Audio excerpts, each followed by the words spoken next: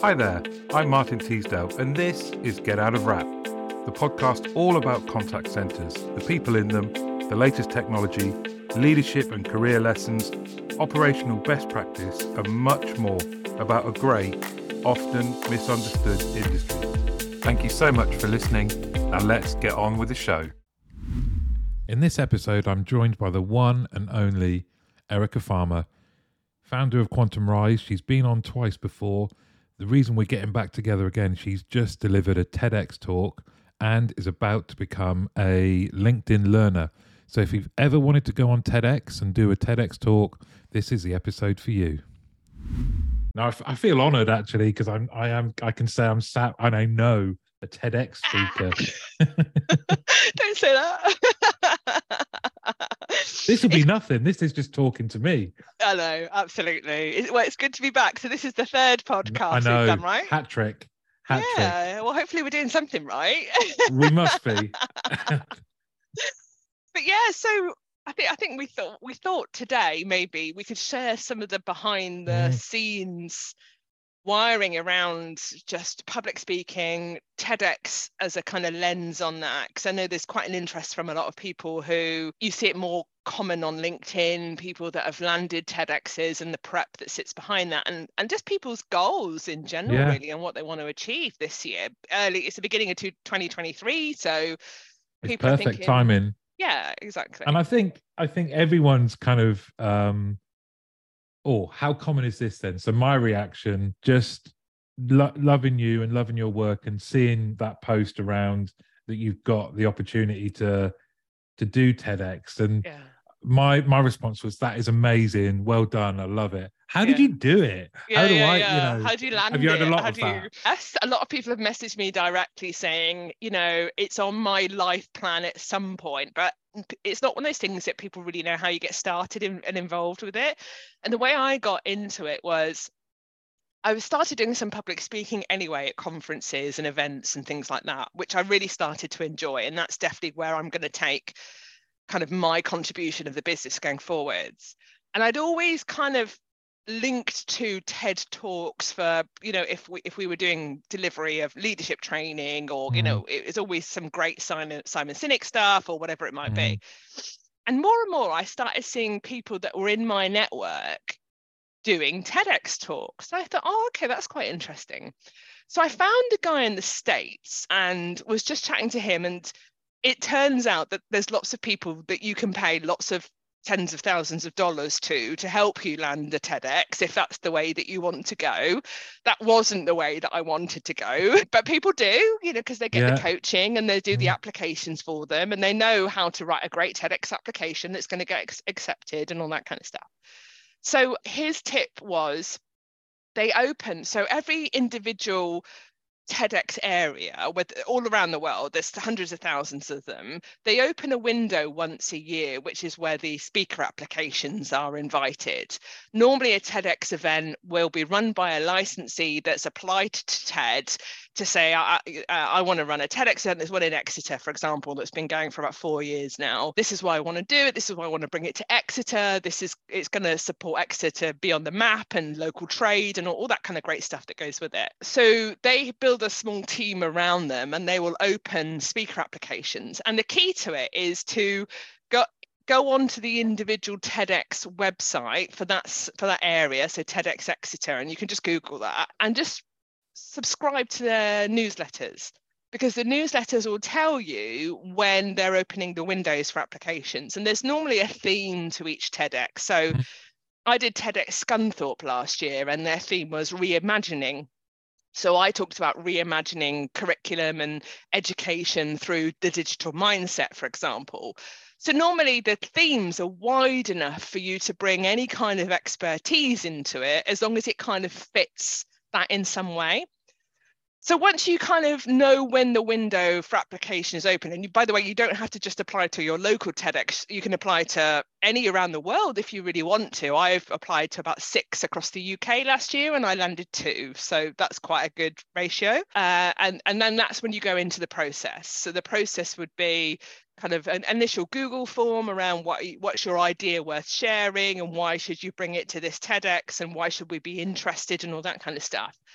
And then normally they ask you to do like a 4-minute video pitch of your idea so they can see you and hear you speak and that kind of stuff. And then you might have a face-to-face interview. You might have a Google Meet interview. I think we had a Google Meet interview for Scunthorpe. And then I heard that I was successful as one of their speakers. And I was actually the first speaker up that day. Ooh, really? Yeah, so I was there to set the tone, which was nerve-wracking, but also it was great because I got mine out of the way. It was done then. Brilliant. And when I walked off stage, I could see all these speakers who were sat there with these nervous looks on their face. And luckily I was like, phew, I've done mine. I can relax now. So yeah, so it's a little bit hard work doing your research and, you know, just subscribe to some of the newsletters. Think about how your idea worth sharing, and that has to be something that you're passionate about, and it has to be something that you're credible in, because if you're not, that obviously comes across.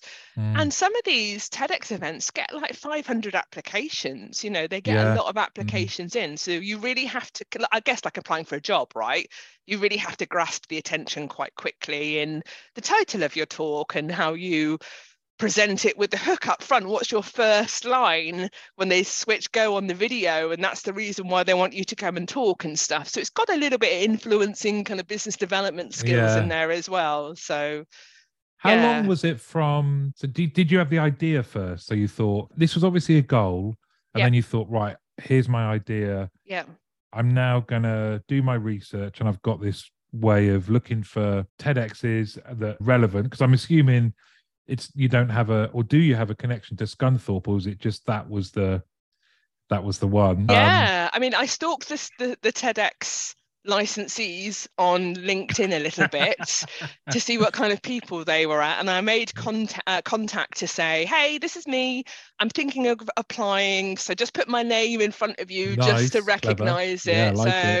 Again, that's the kind of influencing thing that I'm talking about. And ultimately they come back and say, great, looking forward to seeing your application. There's probably lots of people that do that as well. So so there wasn't a personal connection for me to Scunthorpe, but I like the reimagining theme. Yeah, that's nice. And I like the people who were involved in it as well. And there is an element of, you know, it is an element of numbers game to a degree as well, because inevitably the more you apply for, the more likely you are to get your application in front of someone who's interested. So.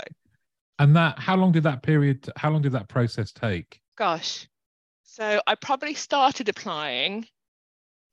I think I saw, they used to be called Time Hop. Are they memories now on Facebook when it comes up this time last year?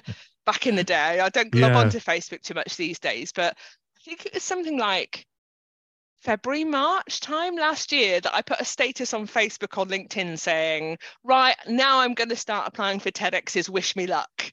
You know, so get it out there. It's like manifesting with the universe, isn't it? If I say it and share it, then it's more likely to happen. So, and I believe that with goals, any kind of goals anyway. Affirmations, right? Isn't it? Yeah, totally. People think it's a bit cheesy, but I think it really helps your own commitment. So everyone thinks it's cheesy until they try it. Because I think I look back from some of the, if you follow it from the times me and you have spoken, that kind of just starting to do an affirmation, and once you get over the embarrassment of saying something out loud, even if it's just to it mainly is to yourself, right? Yes. All of a sudden, things start to happen. So true. And that's when you hear people that go, oh yeah, I wanted to affirm that I could have the bravery to just go for it myself, and that there would be enough interest and backing in the podcast, and that I could do this. Guess what? Here I am. And you listen to people that go, oh, I used affirmations, and it's not that that's led to something, but it's a common thread for everyone that is certainly a lot of people that I've listened to. Anyway, I digress. No, but I think you're spot on, because there's an element of, yes, you're telling yourself, so you're more committed to it and out there. I also firmly believe that the kind of fake it till you make it type methodology as well. So if you tell people, and maybe I'm giving my kind of deepest, darkest secret away here, if you tell people you're good at something and you believe that, other people are going to believe it. So when you started talking about Get Out of Rap, you talked about it with real passion and a real belief. So other people had belief in it as well. So other people get on board, and you haven't quite figured it out yet, and you don't know what it looks like, but you've got the end in mind. And so I think that's all part of that as well. And it's the right people getting on the bus with you as well, isn't it? Definitely. So you put it out there February, March. Yep. So I went through the application process, and then I found out August, maybe. Because they've obviously the application process then, you said it's documents, video. Yep. Are they all the same regardless of where No, each TEDx licensee will run it slightly different, but I think TED in general, who issues the licenses, will give them kind of a rough idea of what they think those application processes. Some might have a face-to-face event, some, for a part of an interview type process, some might not. I didn't for mine, which is a good idea because Devon to Scunthorpe's like 5 hours, right? They did it all literally. Commitment. I would have gone, don't get me wrong. Yeah, of course, yeah. But it saved me a lot of driving time and electric miles for not having to drive up and down to Scunthorpe. But I think we're in a post-pandemic world now that we know that the virtual option is just as good as, so we don't need to worry about that stuff so much now. But yeah, I've seen. Where were you when you found out? I was in my car. I'd pulled over at a Starbucks. I was going to say at a Scunthorpe, at a Starbucks. And I checked my emails, and the email had come through. Congratulations, you've been selected as a speaker. And I was like, oh my God. And then I screenshot it and sent it to loads of people.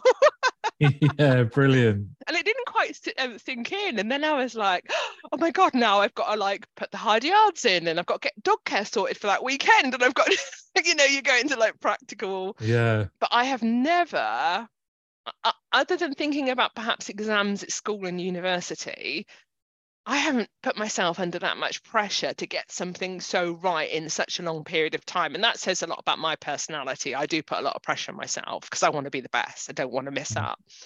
But every weekend was writing it, rewriting it, saying it, recording it, doing it audio on my phone, walking the dogs, listening back to it. Poor Hayley, my business partner, must have heard it about 16, 17 times, help me edit it, because I tend to write very conversationally anyway, which helps. But I tend to be a bit too clever and try and put big words in when I can put smaller words in. But that trips you up when you're speaking, particularly when you need to be scripted. So I learned a lot about myself just in that kind of 6-month period. And it's funny, you go through a typical, I love this, I hate this, I love this, I hate this. Because you go past all the excitement of, I'm doing TEDx and I've got a great script, and then you have to learn the script word for word.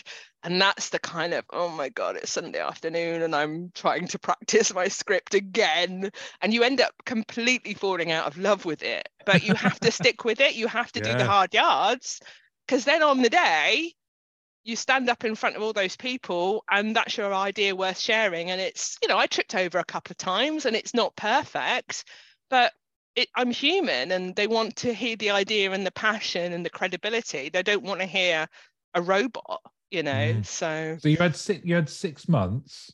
Yeah. From hearing to delivering. How long are you talking for? It should have been 14 minutes. Can't remember now, 12 or 14 minutes. I think I missed a chunk out of it, so I think it came in at about 10 minutes on the day. But of course, nobody knows that I've missed a chunk. Only I know that I've missed a chunk. Well, you've just told people. Well, I've just told the world that I missed a chunk out of my. But it was fine and it landed well, and I'm looking forward to the recording. I want to take you through the day because I'm loving this. So how many words is that then in your? Oh God. Even I can't tell you words, but it was about 5.5 pages of A4 typed. Wow, yeah. And then you have to provide all of that to the organisers way in advance? Or? You don't have to give them the script. And actually, the Scunthorpe guys were pretty laid back about this, actually, because from what I hear, some other TEDx licenses are a bit more like you have to submit the script and it has to be signed off and it has to be word for word. And whereas I think the Scunthorpe guys were more interested in the passion and the delivery, which I think is probably the right thing to do rather than getting it right word for word. Because I fell into that trap of, I've got to know this word for word and it's got to be this and it's got to be that.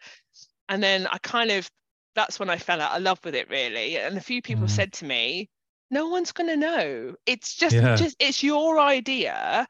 just deliver it in the Erica way that we know. That's why we've asked you to come and talk. And I was like, oh my God, that's such a basic revelation, but I'm so glad somebody said that to me, you know, because it moved my thinking forward. So yeah. And what about the visuals and things? Did you have, what was the setup? Oh, I have too many questions. Do you know what? Okay, the setup. So it was at John Leggett College in Scunthorpe, and they had just invested about £175,000 in this massive 180 immersive screen. Wow. It was like this. It was like, what's the cinema, big curved cinema screen that they used to have? IMAX. It was like a small IMAX. Yeah. So that was pretty cool. So we had all this rigging with these lights and everything, and you could choose whether you wanted visuals or not. I chose to have visuals because it's kind of how I talk, and a lot of our methodology around, you know, supporting the storytelling and all that stuff anyway. Some people didn't have visuals. Some people just stood there on the red dot and kind of gave their story. So there was lots of thinking around the right visuals and the right this and the right that. Typically, I first up, I clicked on from my face onto my first visual, and there was a massive delay. Of course, I'm like first up on. I'm thinking I don't want to talk too far on because I'm going to miss the visual. Luckily, it came up in the end. But yeah, it's, I mean, again, from what I hear, some TEDx's say no slides and no visuals. It's just you and your idea. Some are a little bit more flexible in terms of, you know, it's up to you what you bring and how you do it. So I got up on the stage in front of everybody in the college, in this big immersive room that they had, which was pretty awesome. And yeah, I talked for about 10.5 minutes, and then I got a round of applause, and then I walked off, and then yeah, it was amazing. It was amazing. And then I had the biggest sense of relief, as you can imagine. I went and sat down and had a coffee, and then just went, oh my God, I've done it. So, and I had my best friend come with me to Scunthorpe for the weekend, which was brilliant because I came off and she was sat in the crowd, and there was a speaker area over here. And I didn't check my phone for about half an hour afterwards. And I went to check my phone, and I had a text message or a WhatsApp message from her saying, "You effing smashed it." And I was like, thank God for that. You know, that's exactly what I needed. So. Oh, it's brilliant. And I saw as well that you do like a rehearsal as well. You're up there like were you the day before? It was the Sunday before, the weekend before. So I actually virtualed in. I didn't go up to Scunthorpe for that because a lot of them were local to Scunthorpe. So they came in and did just a basic run through really before to make sure everything worked. And so that was nice, just to say it through in front of people that weren't my business partner and people that I knew, to kind of test run it. Yeah, and that landed really nicely as well. So that gave us the confidence to go and do it real time then. So. And this is something that you would recommend for people to do if they've got that 100% kind of inclination? 100%, for a couple of reasons. I think it's a good stretch for anybody to do an activity like that, particularly if you're somebody who is particularly passionate about a subject that you want to share, because that is the ethos of TED, right? It's all about creating a movement based on your idea worth sharing. And you have to write your script in that way that kind of takes that TED, here's the problem, this is what we could do to fix the problem, here's some evidence that sits behind that, and then let's work up to our solution, and this is why you should come with me on the journey. So that's what all good TED Talks kind of follow. And you can do reading around this, there's books and all sorts of stuff. So so I think that kind of just challenging yourself to do something like that, yes, absolutely. If you are involved in content creation, speaking, facilitation, training, whatever it might be, it's also a real quality stamp on your delivery and your personal brand and all that kind of great stuff as well. I've had loads of engagement off the back of it, and you know, I know we've had some amazing photos taken, which whenever I put them up on LinkedIn, I get hundreds of likes and comments, and everybody is so supportive and, oh yeah, amazing, can't wait to see it, you look incredible, you look really confident, it looks awesome, you know. So just that kind of ego stroking. Oh well, I mean, I was already a fan before, but now I'm even more of a fan. Yeah, I just, it's a quality stamp, I think, isn't it, for a lot of people as well. So yeah, I would absolutely recommend it. But it's like anything, what you see is the fact I've gone on to TEDx and I've done a talk, and you'll see the recording hopefully soon. But it is all of that hard work that builds up to that. It's the Sunday afternoons writing and practicing. It's the Saturday mornings doing your applications online and recording your videos. And like anything good, it's about the prep and the work beforehand, really, isn't it? So Yeah, definitely. yeah. What was then? So if the theme is reimagining, what was if that journey that you said then that you follow, what was the problem kind of Yeah. statement that you started with? Yeah. So my talk was about how we can effectively reimagine the educational system through the digital first mindset.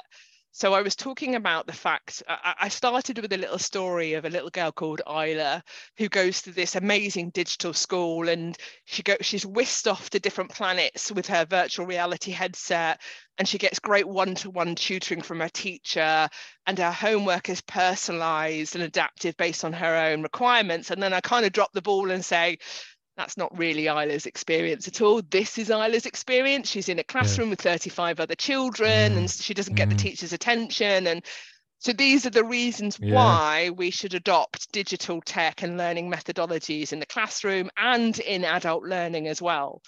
And then I talk about some research that from the World Economic Forum around global financial impact of great online learning, and all that, because I back up my argument to why in an educational space we really need to start giving teachers the skills and the confidence to be able to deliver learning in this way. If you think about it, 65% of kids who are aged between 5 and 11, so in school right now, so that's 2/3 of those kids, will go into a job that doesn't even exist yet. Yeah. And we're still Yeah. teaching maths and English and Bonkers, isn't it? algebra, and it's just crazy. So we should be using this tech that's going to be already out of date by the time they go into the workplace. So we're already kind of double behind on a lot of stuff, let alone mindset and confidence. And we know employers are already looking for robotics and automation and AI, and so why aren't we teaching that stuff? Why are we waiting for apprenticeship providers or leading employers to start picking up that kind of training when we're missing generations going through schools that are going to be left behind?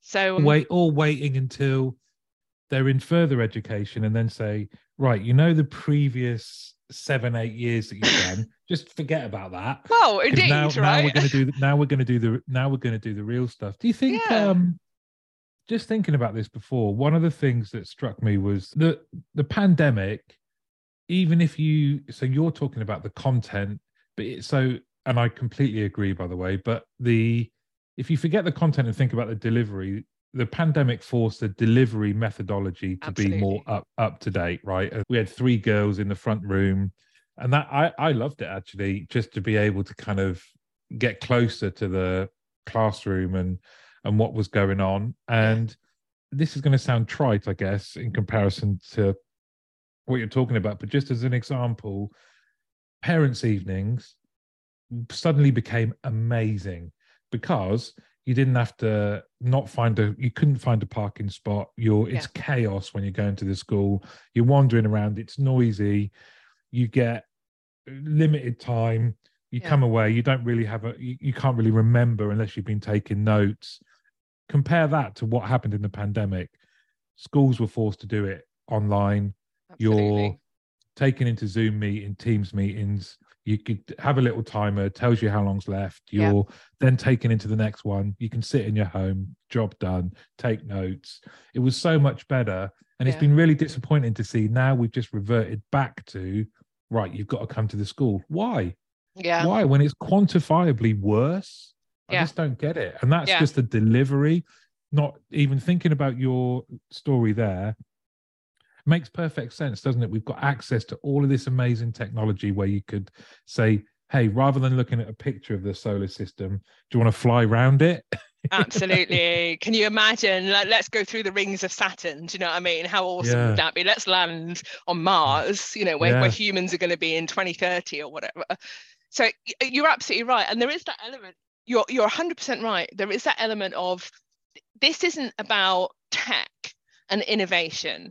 This is about learning practitioner and educational practitioner confidence in delivering pedagogy and delivering teaching and learning in this way. And I was talking at a university conference in November where it was predominantly universities delivering apprenticeships. So work-based learning as well as academia. And they're very much at the start of that journey around, actually, we know online can be just as good.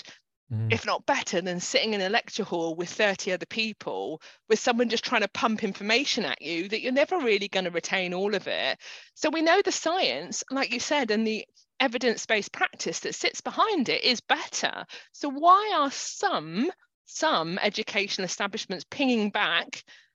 It's confidence, it's mindset. That's where we need to get in with this stuff, and then give them the practical tools and techniques to be able to teach online or do parents' evenings online or whatever it might be. Don't get me wrong, there's some great universities. I had a couple of universities reach out to me recently saying, love what you talk about. How do we make that a reality? So there is great aspiration out there with people who have the right mindset. And that for me is where it comes down to. So, and this is why I was talking about the digital first mindset. So in my TEDx talk, I say, this isn't a crazy conceptual weird thing out there that only some of us get.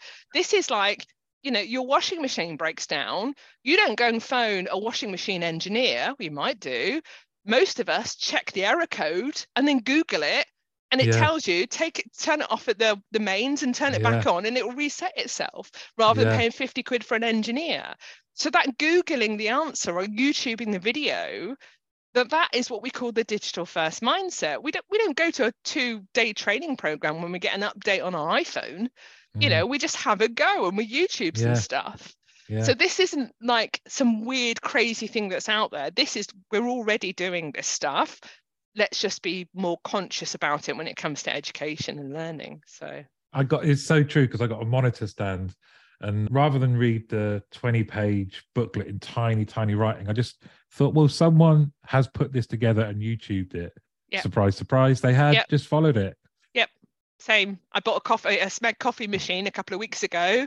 It doesn't come with instructions. It comes with a 2-minute video. Yeah. It's just the way the world is now. And I know there's generational challenges around this. And when I look at kind of what my best friends' kids do, who are like 4, 5, 6, 7, they blow my mind in some of the stuff they talk about. So again, this stuff's already moved on. I'm geriatric compared to these guys, but we need to, if we're going to genuinely set our kids up for success for the future, for those kind of 2 out of 3 kids that are going to go into a job that doesn't exist yet, we can't just expect them to rock up and be digital natives and it's okay, they're going to take care of everything. We need to do our bit as well. And that's what the talk was about, really. And what I summarize is comparing a racehorse against a donkey. They've both got 4 legs, they both come from the same genome, and they both, all the rest of it. But if you put Eeyore up against the racehorse in the Cheltenham Gold Cup, it's not going to be very fair, really. Eeyore probably won't get very far, whereas the racehorse will get there within a couple of minutes. But we're still banking on Eeyore to be able to do the race, and we need to shift our mindset to the racehorse, really. I love that. So that was your, after the problem and Isla. And then do you then start to talk about this isn't, like you said, it's not conceptual, it's here and now. Yeah. And here's absolutely. So here's the example. So I talk about the washing machine. I talk about getting the flat pack furniture and not having instructions. I talk about, pulling into a car park and the only way that you can pay is an app on your phone, and you don't have any change. It's just small things like that we're already living with.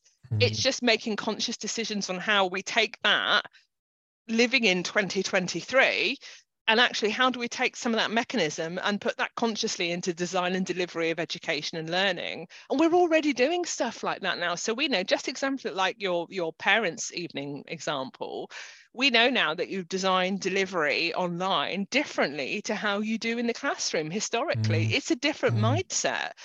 So we need to consciously make that decision that we're going to do it in this way. We're not going to have lots of conversations and stick people in breakout rooms and think that that's going to do the job, because it's not. We need to build in e-learning and asynchronous learning with engagement and interaction and scenario-based learning, so people can critically think about what they would do in that situation rather than just testing me on a bunch of legislation that I'm never going to look at again. So let's just be really conscious about how we do this stuff. We don't need to blow people's minds. We don't need to reinvent the wheel, for another cliche, but we're not trying to put people on Mars. It's not that difficult. But let's just kind of do our bit for the generations that are going to need us to do that bit right now, so we can do what we can to support them when they are going to go into those jobs of the future, or those apprenticeships, or that learning, or whatever that might be. So, and surely all these the digital realm means that you're more respectful of the learner or the recipient, because it's more efficient.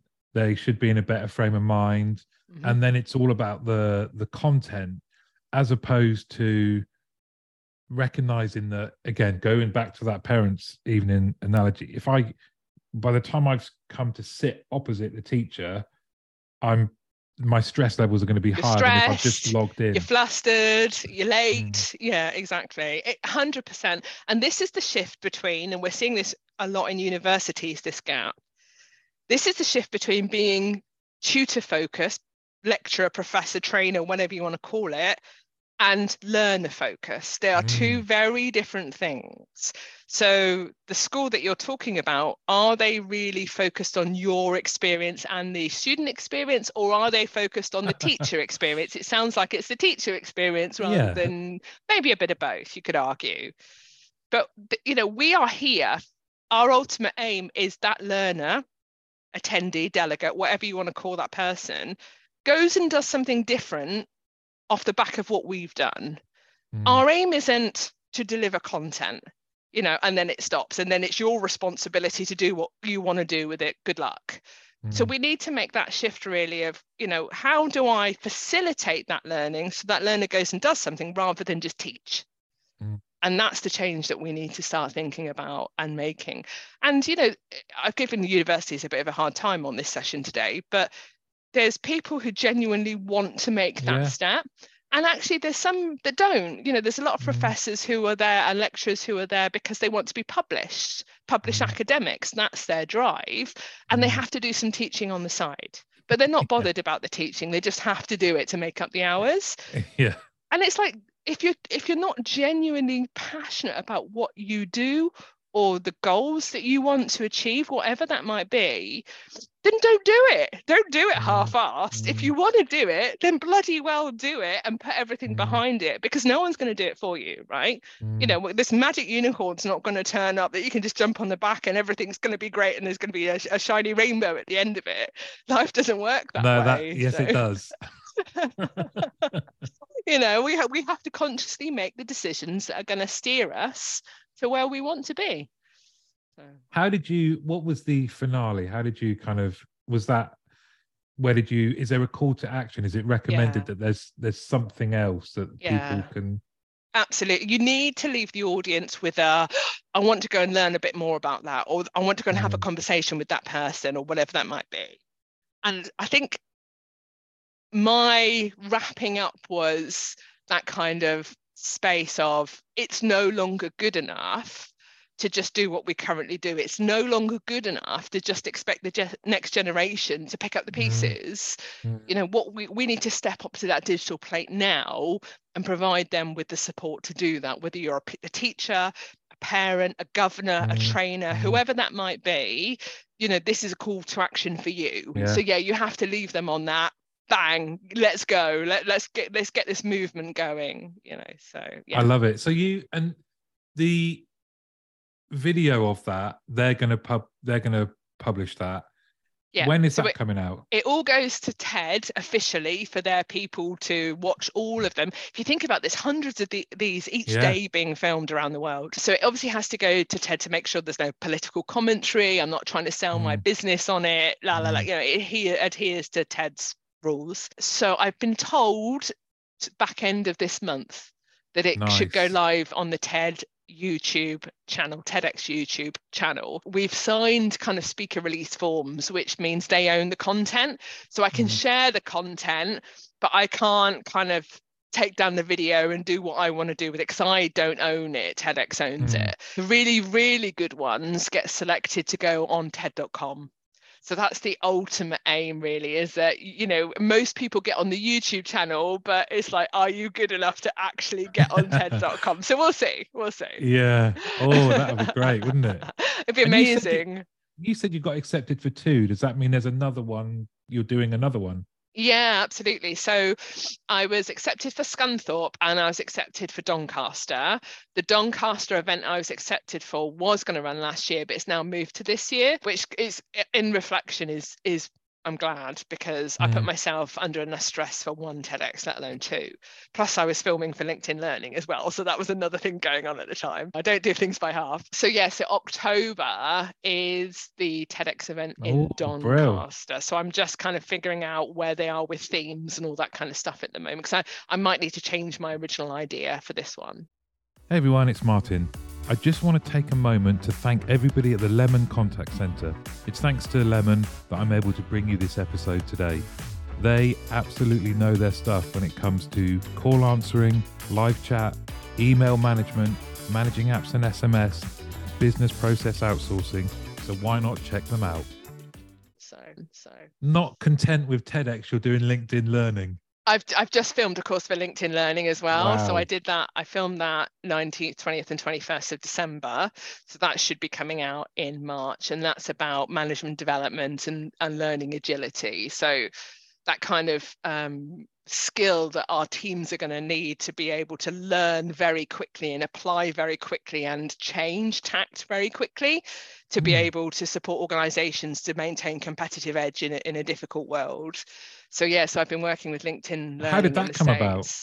So once again, I stalked the right people on LinkedIn, which I'm quite good at. And I a message or two later, like there's LinkedIn producers and content creators and people for LinkedIn Learning Online. And they're always looking at like who's in the market, who's doing instruction and teaching and facilitation and stuff like that.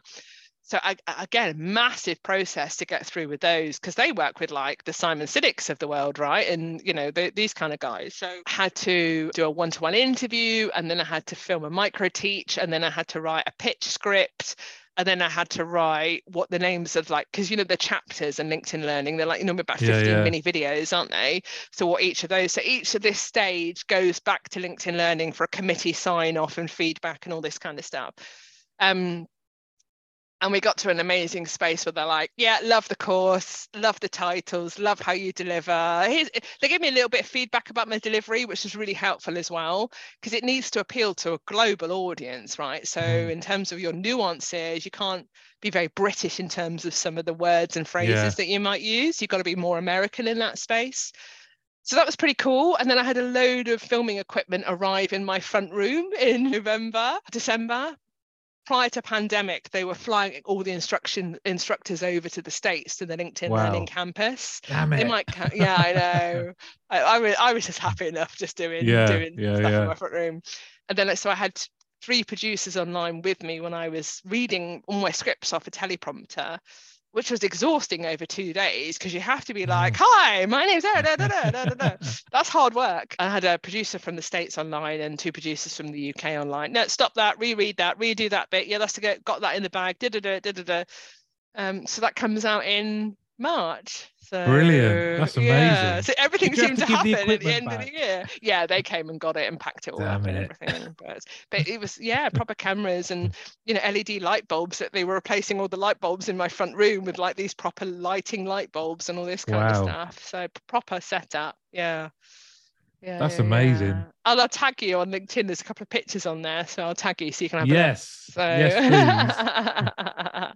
And this is all from your goal setting, isn't it? This is all 100%. From you just going, this is what I've got to have these goals. 100%. So my 3 goals were land a TEDx talk. I got 2.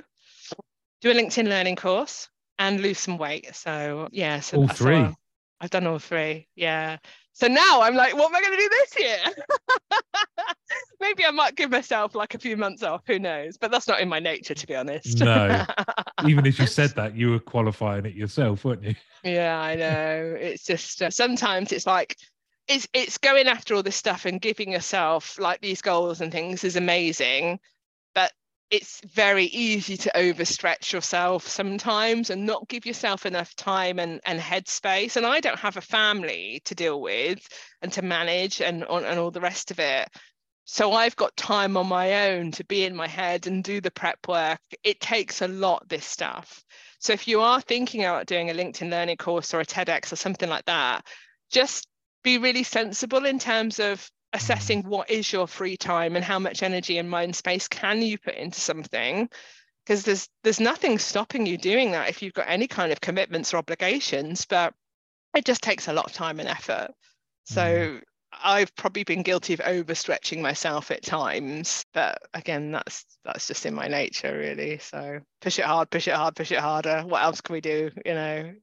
Crazy. But it's been illuminating and so informative just to hear that kind of the process. And it's a glib cliche, but the journey behind TEDx and that hearing from you and seeing the passion, but also understanding the sheer amount of work that goes into it.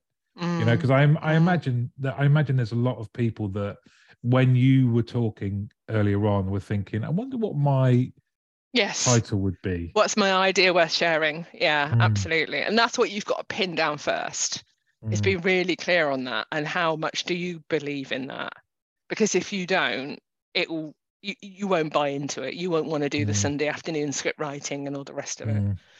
Yeah. Well, Erica, we're gonna definitely have to do another one. I mean, and you're partly responsible for the fact that I sit here as a self-employed person heading into the year. We should have recorded those conversations. Yeah. Well, maybe let's do some. Maybe I'll interview you on the next one, and you can talk about your journey, because I think people would be really interested in that. Particularly now you've made that step from employed to self-employed, you're going through that journey, which, as you know, a lot of people consider. Not everybody takes that step because it is a bit daunting and a bit scary. It's probably one of the biggest decisions I ever made. So maybe let's turn the tables. Let's flip it next time. Yeah. But Erica Farmer, TEDx speaker, Quantum Rise, LinkedIn learner. Thank you so much for coming on again. You're awesome. You're very welcome. Thank you so much for having me. What a great guest Erica is, isn't she? Thanks so much for listening. If you're a first-time listener, please do help me out by hitting the subscribe button on your podcast platform so I can bring you other great guests and great content. Thanks very much and take care.